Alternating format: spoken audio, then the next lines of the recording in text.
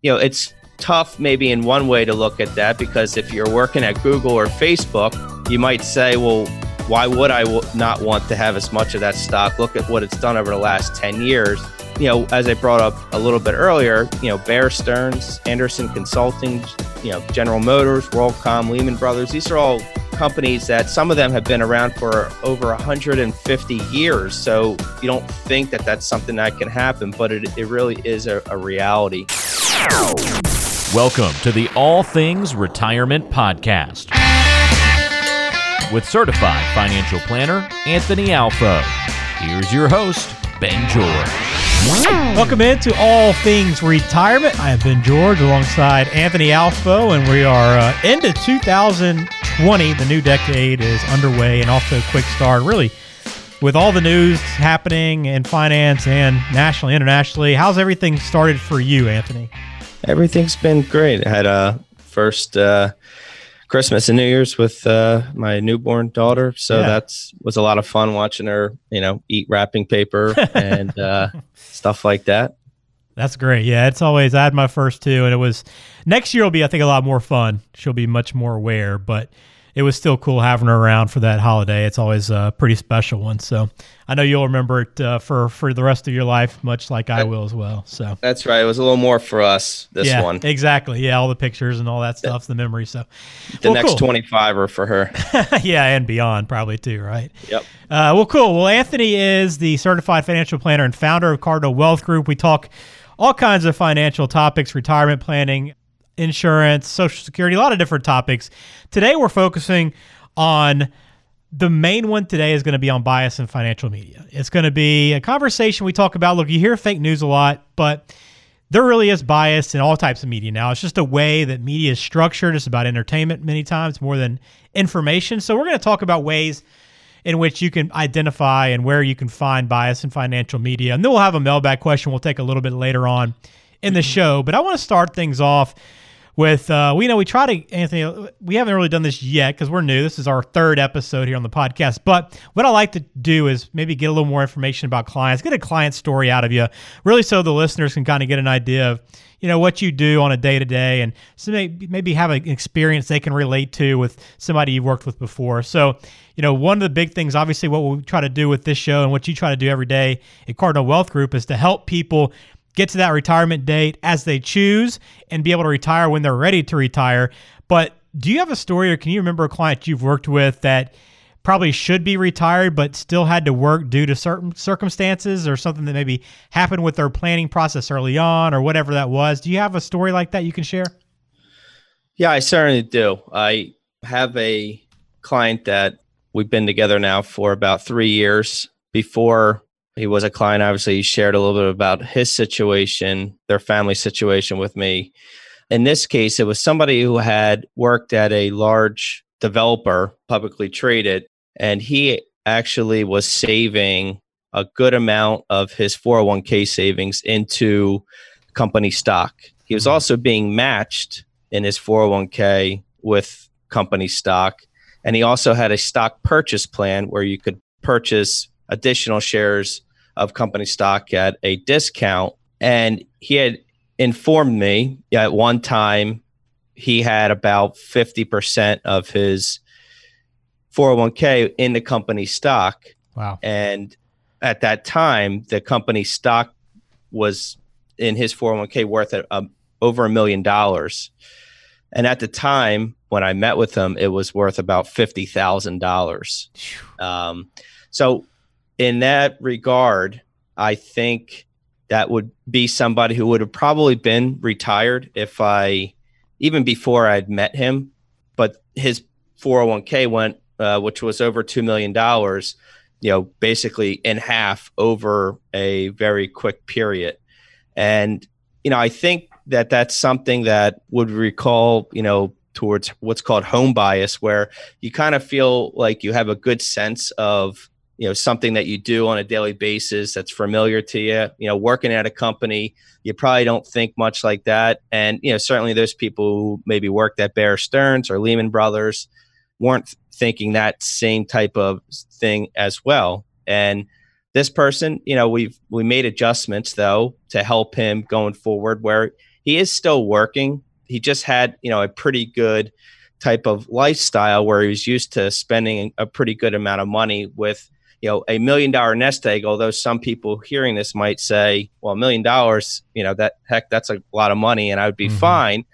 But it also matters how much you need to spend each and every year. So, we were able to put together a plan that, works for him and where he's working more part-time, has a better work-life balance where he's working about 3 days a week. He can work from home, take some time off, which allows him to kind of transition into that retirement plan, quasi-retirement phase, and making the best of, their current situation today going forward. Okay. Well, yeah, that's a great story. I mean, that's, I was thinking more along the lines of something where somebody did something wrong, but I mean, that's something where, obviously the strategy might not have been perfect along the way, but that's something that was out of his control. And, but it's good that he was able to kind of get that back on track. And, it takes me to the mailbag question. I was going to say this for later, but it ties in perfectly to this story. So I'm going to go ahead and ask it to you now and kind of continue this conversation. And this one came in from Dave, and he asked, unless my company's entire board of directors gets in trouble for sexual harassment, which I guess is possible these days, I feel really confident about our future potential and growth. How much company stock is too much to own in my 401k? So tying into that same conversation, what would you advise somebody in terms of how much stock they actually should have in their portfolio?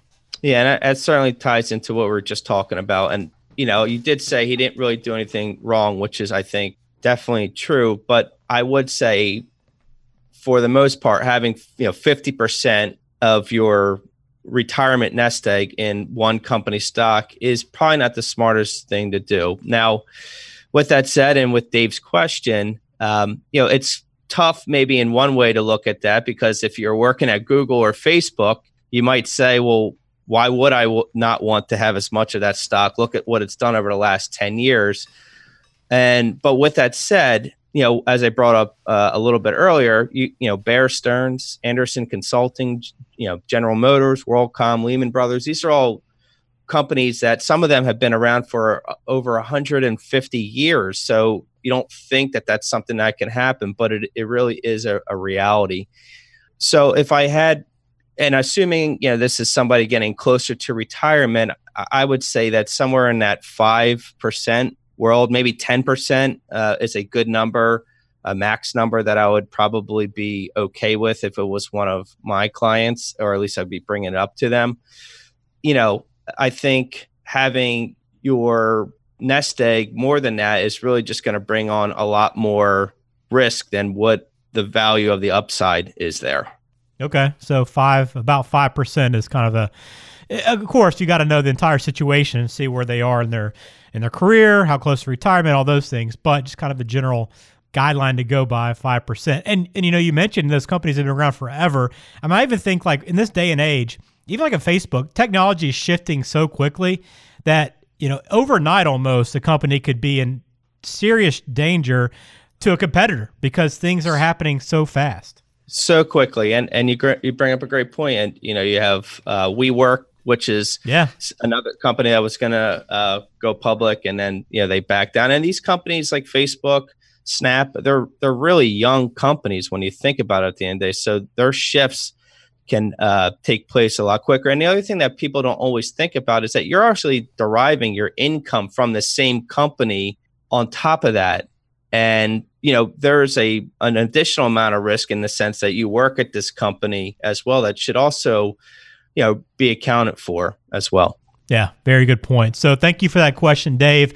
Tied in perfectly to this conversation on not retiring when you want to because of some issues along the way, and company stock can be a big part of that plan. If in those mistakes, if you put too much into your company and invest too much in that. So I get why you would be very positive being in that situation and having a lot of confidence, but you just never know what's going to happen down the road. That's why you want to diversify, and that's what we talk about here quite a bit. So let's shift into our main topic today, and that's bias in financial media. It's always good to keep yourself up to date with what's happening in the financial world, but it's also important to understand that the information you get from the media isn't completely unbiased. Sad but true.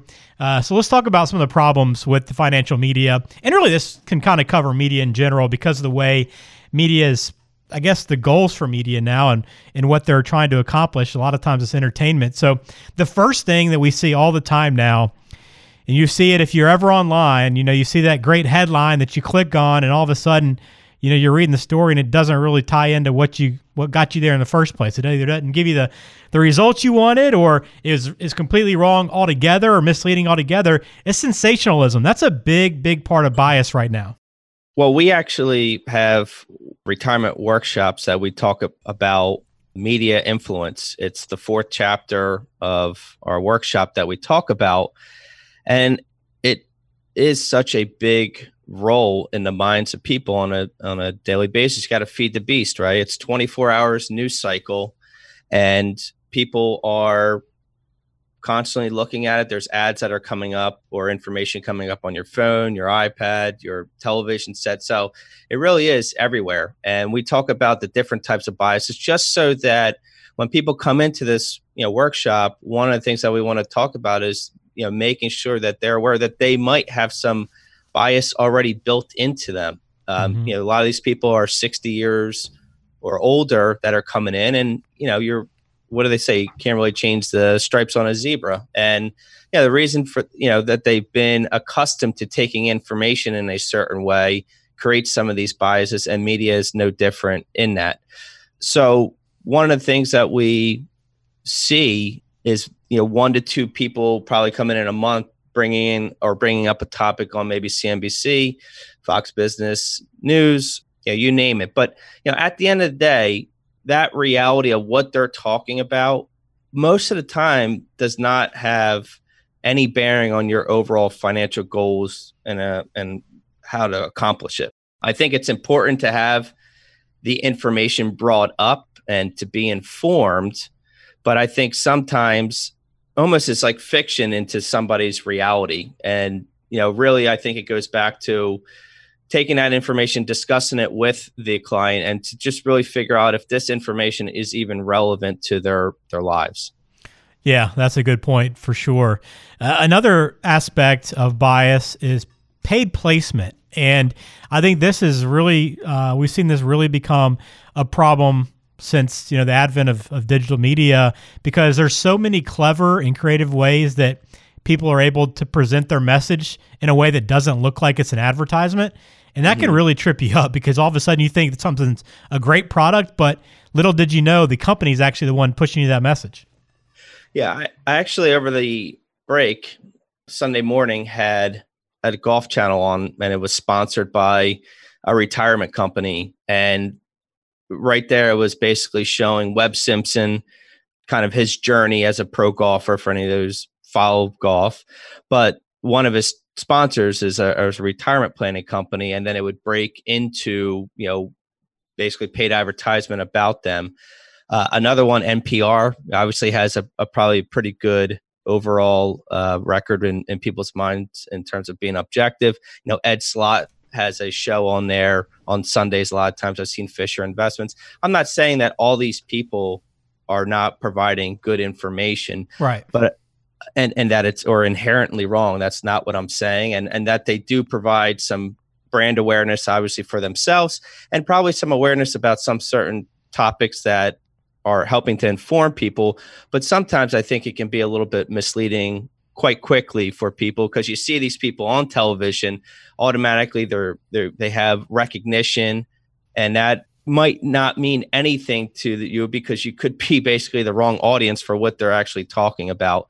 And I think it's my job as an advisor to talk about all the pros and cons out there, that when people might bring in a topic that they saw on television, and whether or not to let them know, first off, does it make any sense for us to talk further about this? Does it have any relevancy to your situation? Sometimes the answer is it does, and sometimes the answer is that it really doesn't have any relevancy as with regards to their situation. I think, though, it's also important that if one person brings it up to us, there's probably a chance that there's a couple others that probably also have it on their minds. Yeah. And if we have a couple people in that month or 2 or 3 also bring it up, if that's 3 people, then it's probably a good chance that there's probably in the minds of a good bunch of others out there. So a lot of times we'll also make some type of public statement to our clients, because that, to me, that means that other people are seeing it and it might be on their minds as well. So we don't want to dissuade people from bringing up that topic, because, we're there as their advisor. We want them to bring that information to us. And it's, having our ability to give them an objective response as to whether or not that's something that they should be even mindful of. Yeah, that's an important part of the relationship is being able to open up and share ideas and be welcome to feedback if you're wrong. If I bring in an idea and it does not fit me, I got to be prepared to hear that no and know and trust that you are doing it in my best interests along the way. But you mentioned... Go ahead. But I was going to say, nobody wants to feel like they're missing out on anything, like the newest idea, the newest, planning method or product or something like that. And I think that's a lot of times why, people are bringing up, not always necessarily that they need it. It just makes sure that they're maybe not missing out on something. Yeah, I would agree with that.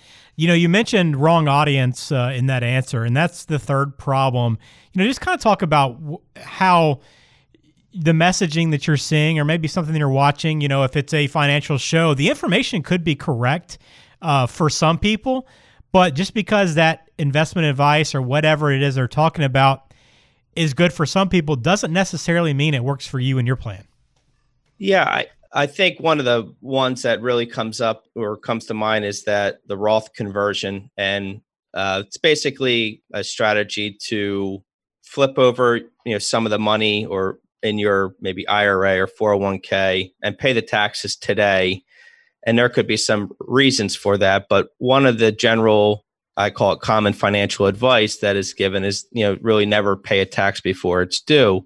Or, if you're in your 60s, it doesn't make any sense to do Roth conversions because it's something that should be done for people that are younger. And that might be the case. But what brings to mind a situation with somebody that came in the last month, and they're a new client. And when they came in, they predominantly were concerned about, not missing anything in with regards to their retirement planning and, making sure that their investments are allocated. And one of the things that they basically said, I'll plan to take my IRA 401k money when I'm, in my 70s. I'll let it continue to build up there. He's 63 years old and she was 62. And so one of the things that, my job is to do is to, try to be objective with looking at everything. I know it is their plan to maybe delay that money and taking it, but there could be some reasons why that might not be the case. So for example, he was looking for an income of about $100,000. The Social Security that was going to be provided was going to be about $40,000 between him and his wife. They had about $60,000 coming from pensions and annuities. So on the surface, with their plan, it worked out just fine. But when you maybe peel back the onion a little bit more and kind of look at other sources of income that they could use, it showed that when they were going to get to their RMD time, when they had to start taking that money out of their 401k and IRA, they're actually going to be in a 22% tax bracket. And in their case, with some planning, we were able to see that, well, if you delayed your Social Security and used another source of income, like their cash account, which they had a large amount of their nest egg in regular taxable account, they could actually do Roth conversions at 12%, basically pay their taxes today on a portion, $40,000 each and every year, up until they hit their required minimum distribution age at 12%. That's an 84% tax savings in terms of how much they were going to pay in taxes on that IRA money. So I didn't tell them that, that's what they had to do.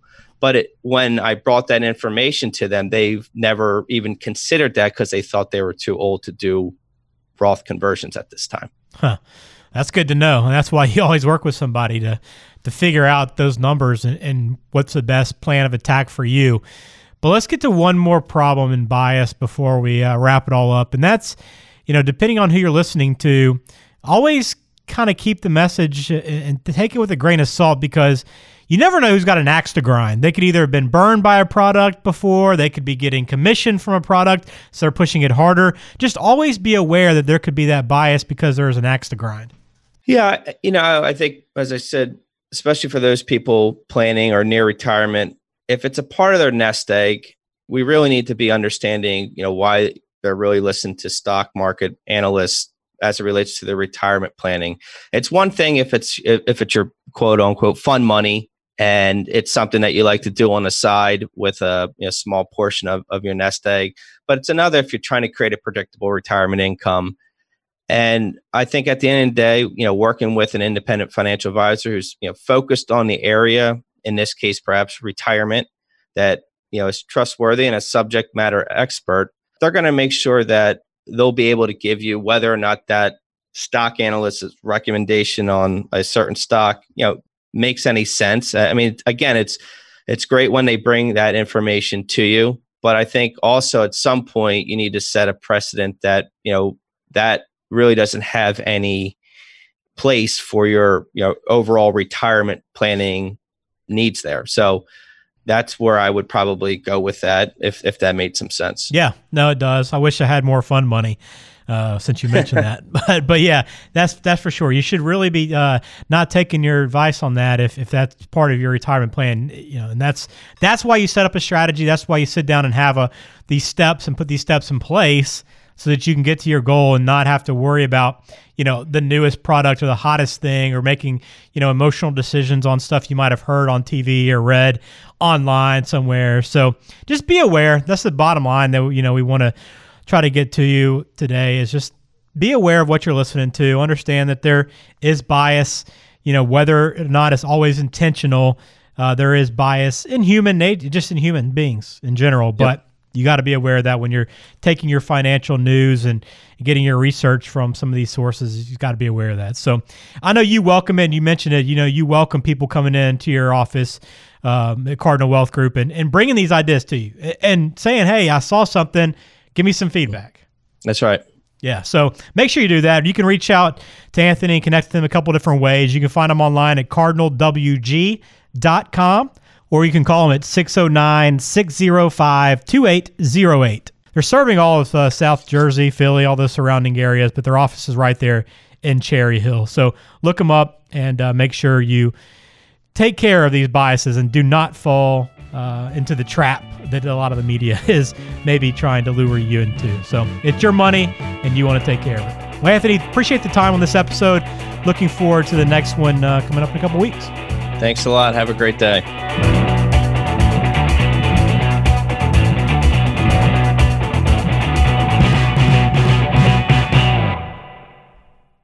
Information is for illustrative purposes only and does not constitute tax, investment, or legal advice. Always consult with a qualified investment, legal, or tax professional before taking any action.